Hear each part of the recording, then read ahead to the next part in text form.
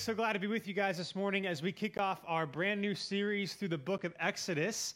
If you're somewhat familiar with Exodus, even if you aren't quite sure what's all in Scripture, you've at least undoubtedly heard stories from the book of Exodus.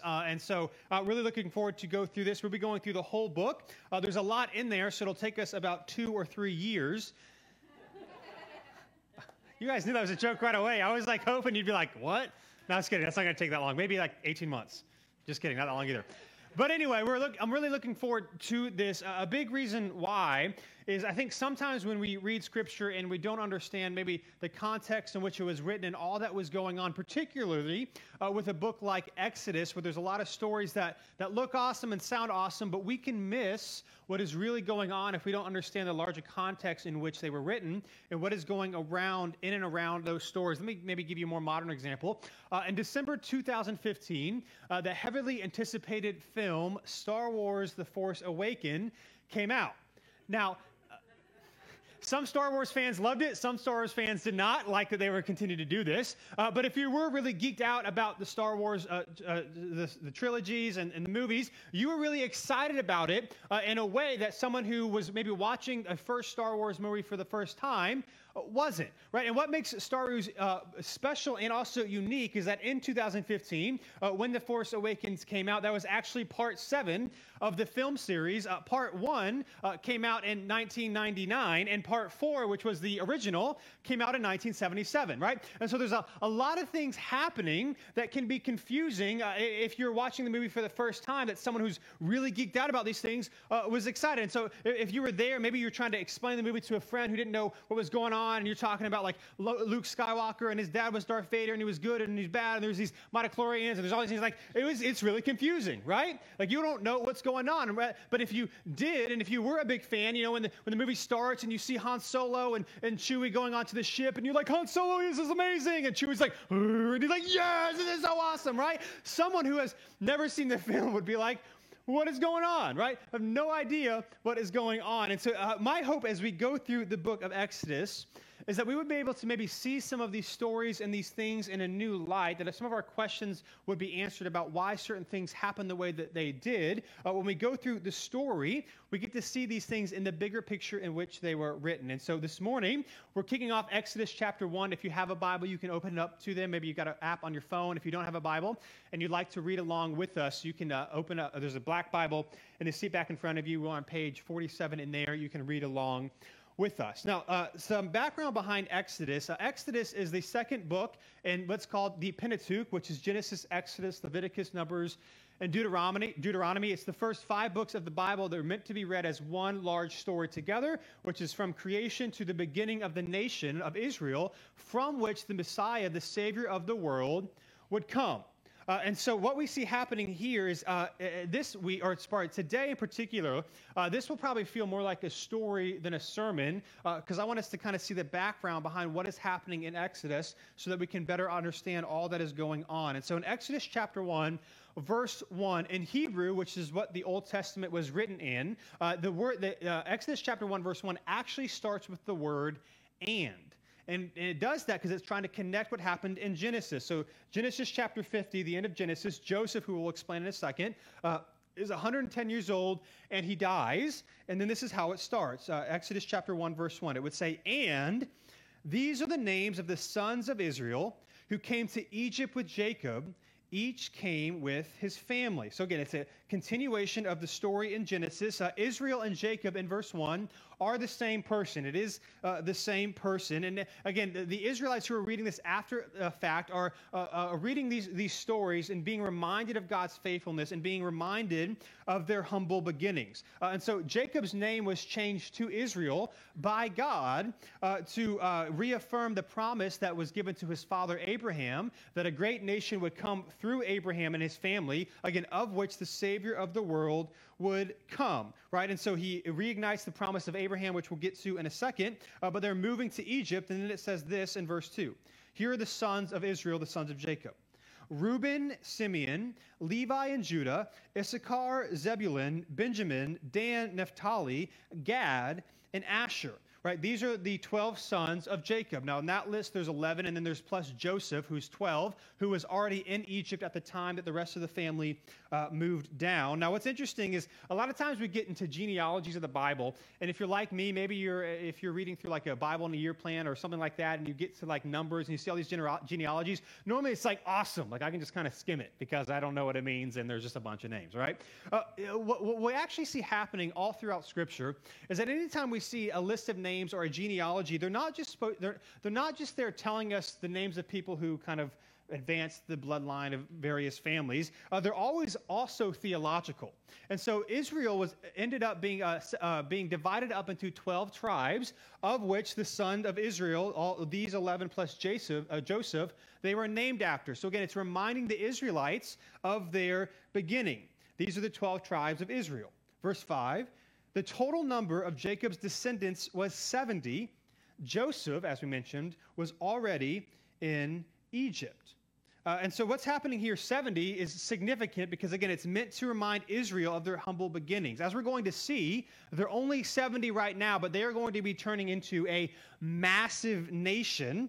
And so, again, this is a reminder of God's faithfulness, that he started with one with Abraham, then they became 70 of all of the people, part of Jacob's family at the time, and then they're going to turn into a great nation.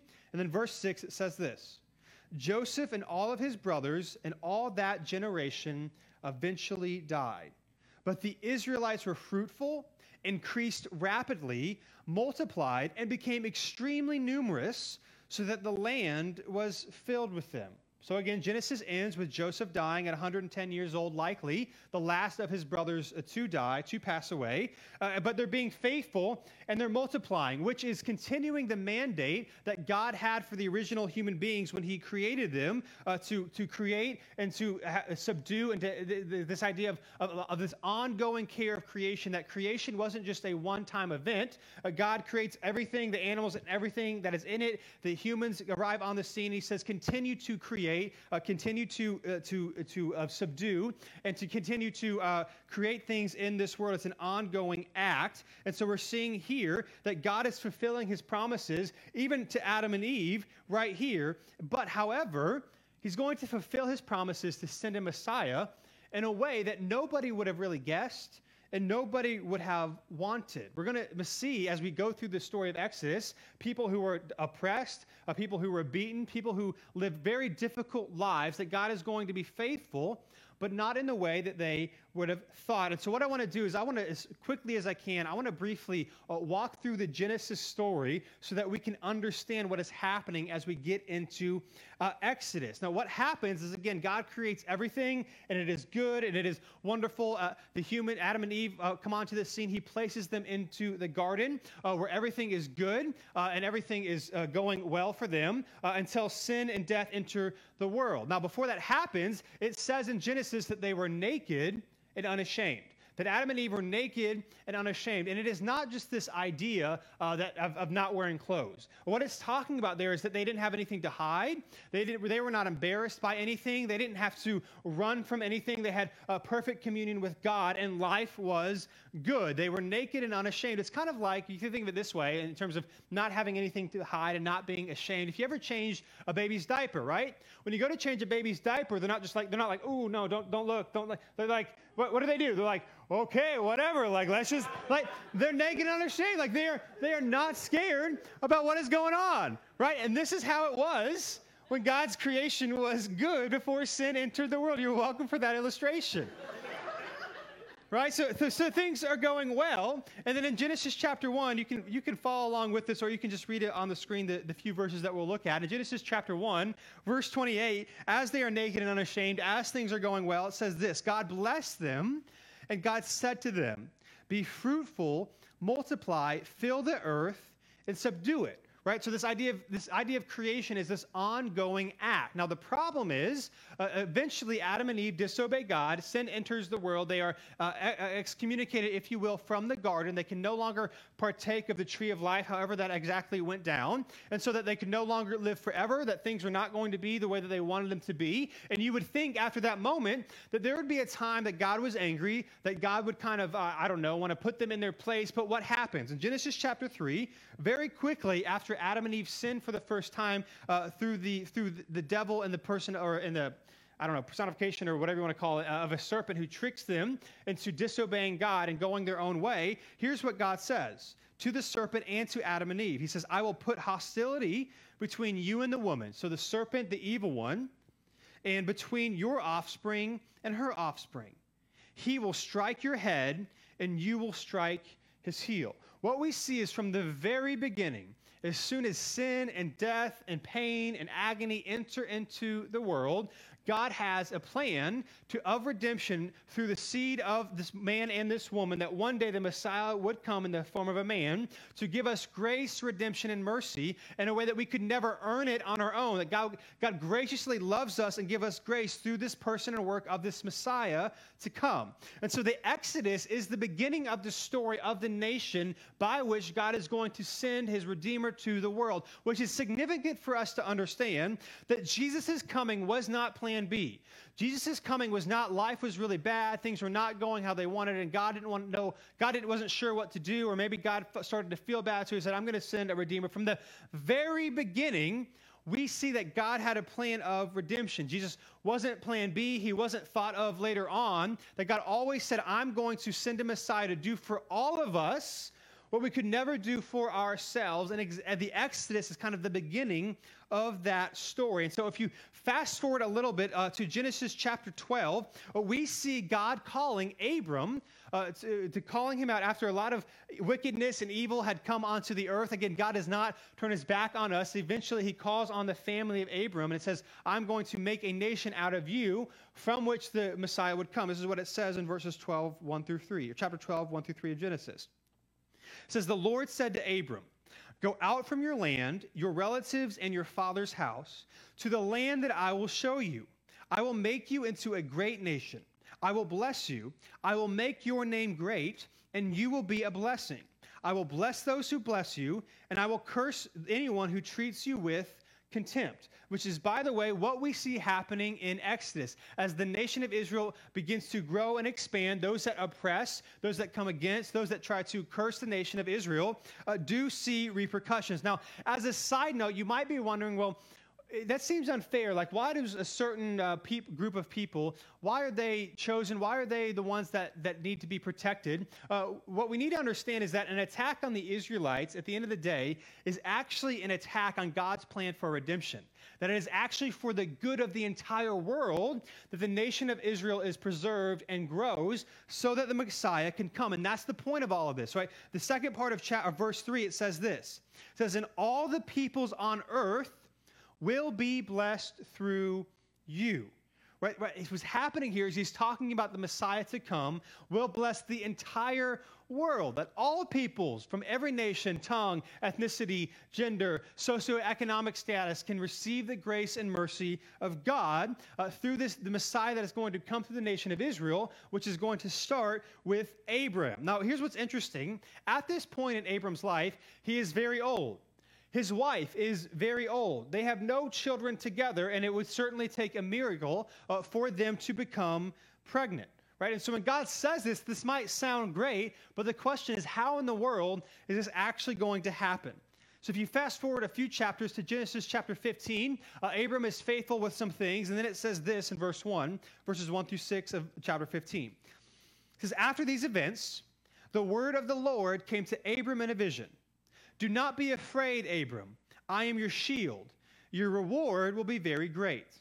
But Abram said, Lord God, what can you give me, since I am childless, and the heir of my house is Eliezer of Damascus? Abram continued, look, you have given me no offspring, so a slave born in my house will be my heir. Now the word of the Lord came to him. This one will not be your heir. Instead, one who comes from your own body will be your heir. He took him outside and said, look at the sky and count the stars. If you are able to count them, then he said to him, your offspring will be that numerous. Abram believed the Lord, and he credited it to him as righteousness. And so when it comes to the end of Abraham's life, or Abram, whose name was changed to Abraham, he eventually dies with one son and a promise. And out of this one son, Jacob and or Israel, as we saw in Exodus chapter 1, this great nation would come. And so he dies with a promise that this is somehow going to come to be and only one son. And so in Exodus chapter 1, we see this one son has now turned into 70 descendants. There's 70 people. And so slowly, the story of Exodus, this idea of the Messiah, the nation to come, is slowly beginning to gain traction. In fact, in Exodus chapter 1, verse 7, when it talks about them being numerous, the Hebrew is actually a little bit more explicit. I'll just read a somewhat more literal translation, if you will, of Exodus chapter 1, verse 7. It actually says this, so it could be read this way. The Israelites became fruitful and swarmed. They increased in number and became exceedingly strong.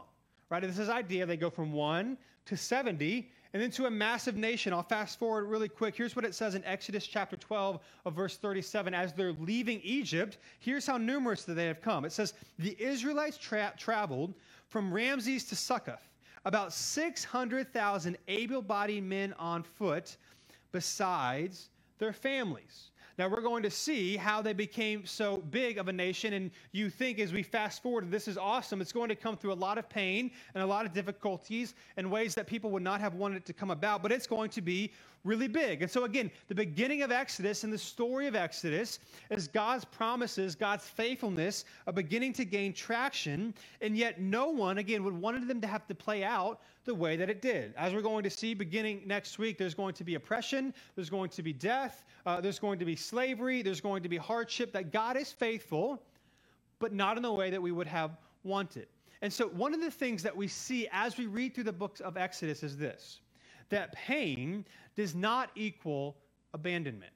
Pain in your life, pain in my life, does not equal abandonment from God. And this is why reading through books like Exodus is helpful, because we miss what is going on if we don't see Scripture in its context. So, for example, many times in our lives, when difficulties come our way, or when hardships come our way, one of the first things we question is, God, why would you allow this to happen? Or, God, why did you do this? What happens is we don't understand Scripture in its context, that the people of God always suffer. That suffering does not mean God doesn't care for you. Suffering does not mean that God isn't there for you. That when we see, again, Scripture in its context, we actually understand that our story is not when bad things happen to you, God is angry. When bad things happen with you, God has abandoned you. That sometimes God's promises come through our pain.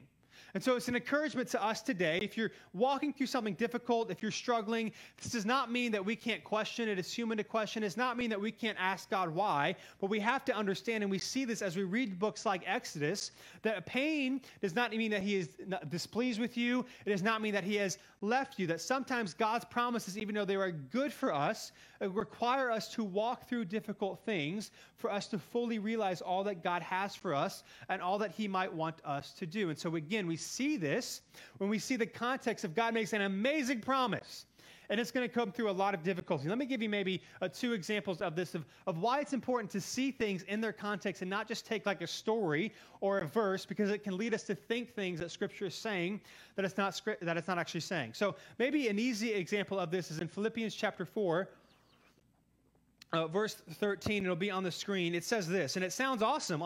Just like the verse itself, it sounds awesome. It says, I'm able to do all things through Him who strengthens me. Like faith in Jesus, love God, I'll do whatever I want. I can make the game-winning shot. I'll get the girl. I'll get the house. I'll get the career that I want. As long as I'm faithful, then I'll get what I want. And then what happens? We are faithful, or we try to be, and we don't get what we want, and we think God has abandoned us, and we think that God is either evil or that He doesn't care about us. Now, what's happening in Philippians chapter 4? What's happening in Philippians chapter 4 is Paul, the Apostle Paul, who writes this letter, is talking about how he's been shipwrecked, how he's been beaten, how he's been stoned to the point of death, how he's been jailed, that sometimes in his life he's had a lot, and a lot of times in his life, particularly once he started following Jesus, he has not had very much. And so he talks about having contentment and peace and joy, even in hardships. It's not that he enjoys hardships. It's not that he's seeking them. It's not that they necessarily make him happy, but no matter what is coming his way, these things that he's experienced, he can experience joy and contentment and peace in the midst of them. That's what it is saying in chapter 4 of Philippians. But when you don't read the context and you say, well, I'm able to do all things through him who strengthens me, the question is, what are those things? Those things Paul is talking about is peace and joy in the midst of hardship. And if we don't understand that, then we miss what Scripture is actually telling us. I'll give you one more, maybe lesser known example, but one I actually think is really awesome. On Habakkuk chapter 1, verse 5, it'll be on the screen. Habakkuk was a prophet in the Old Testament. It says this: "Look at the nations and observe. Be utterly astounded, for I am doing something in your days that you will not believe when you hear about it." And that sounds awesome, right? It's like, this is a great promise. I love it. In fact, you can buy coffee mugs with Habakkuk 1:5 on them. Go online after this. You can order one. The problem is, Habakkuk chapter 1 is God's judgment on Israel, saying that they are going to be subjected to captivity and they are going to experience slavery and destruction.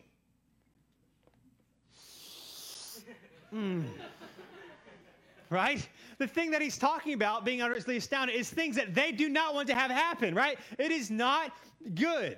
Not good at all, which is why, it's helpful for us to understand maybe some of these well-known stories. It's helpful for us to understand what Scripture is actually saying, what is actually going on. And I say all that to say, what we're going to see throughout the book of Exodus is this clear main point, and that is that Scripture is a unified story that leads to Jesus.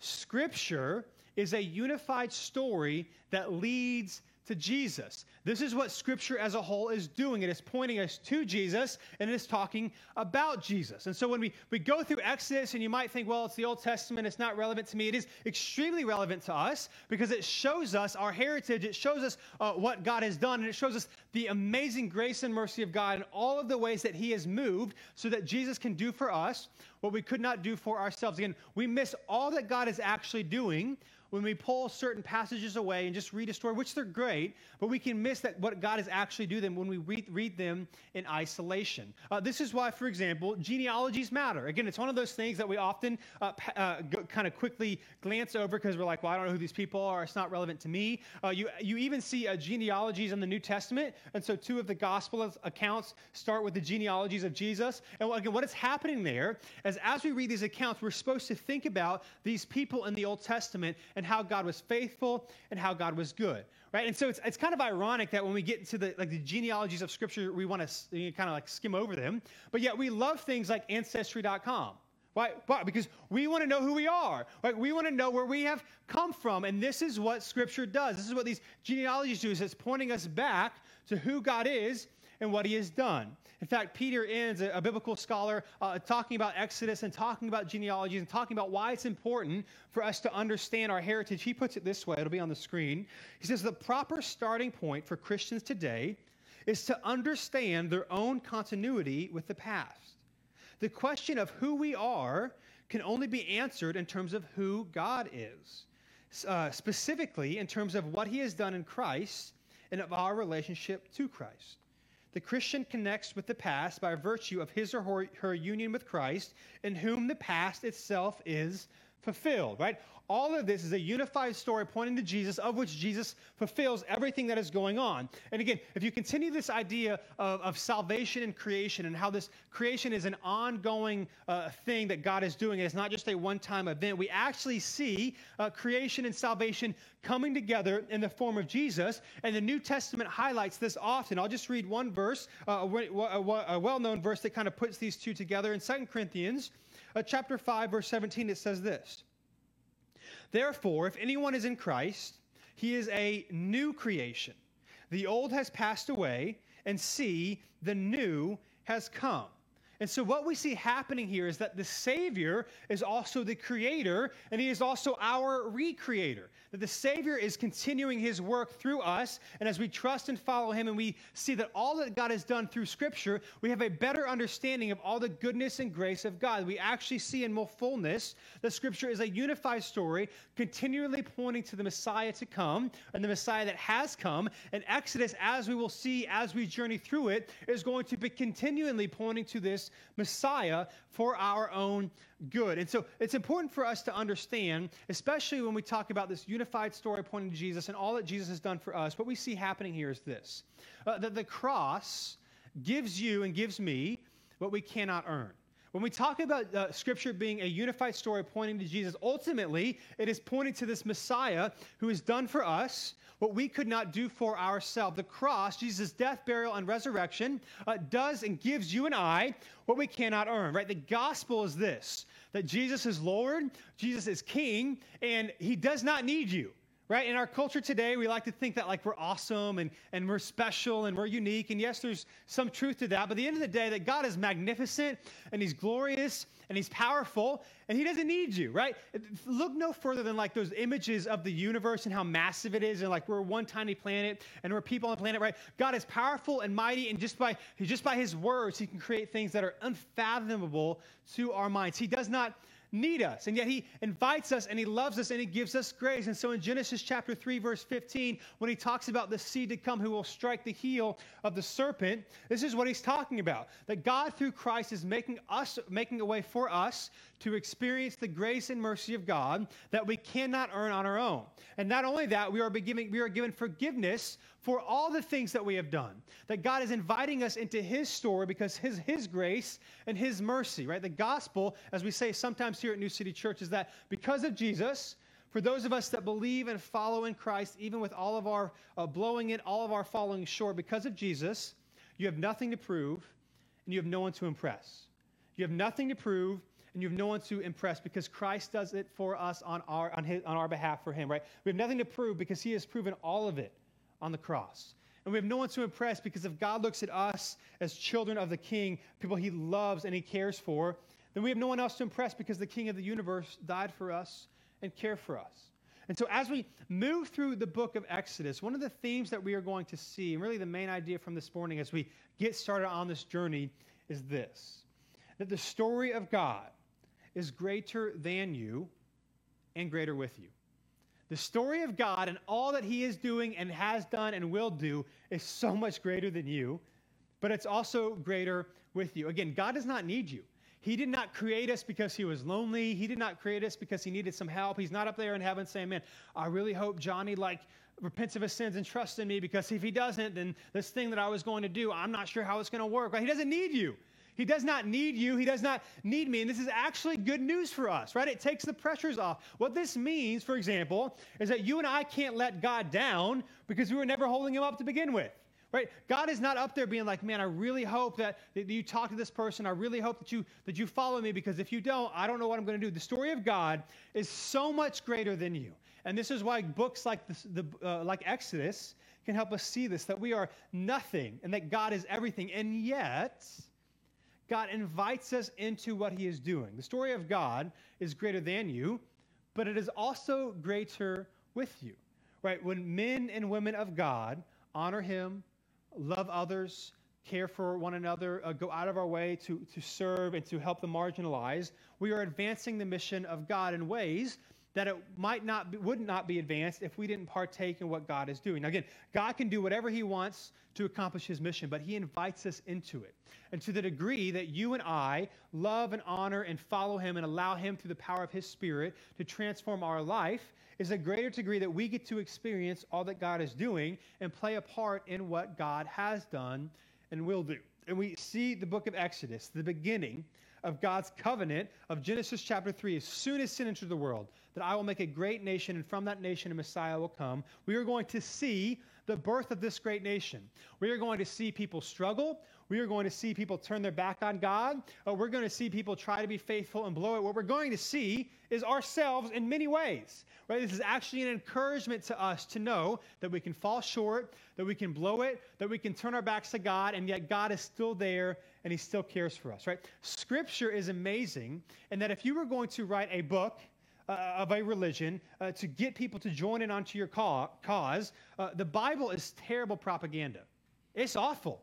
Right? You have prostitutes, you have murderers, you have adulterers, you have people who go out of their way to reject God and to make life miserable for people. And these are the people that God uses, right? It shows us again how great God's story is and how he invites all of us, no matter who you are, no matter what you have done, no matter how long you have run from God, or maybe you've been a follower of Jesus, but you have not taken your faith seriously and you feel like, man, maybe you need to repent because God's angry with you. We understand that right here, right where we are because of Christ, he always invites us. He always cares, and he always wants us to take a part of what he is doing, not because he needs us, but simply so we can experience the goodness of who he is. What we're going to see as we begin our series in Exodus, the birth of this great nation, that the story of God is greater than you and I could ever be.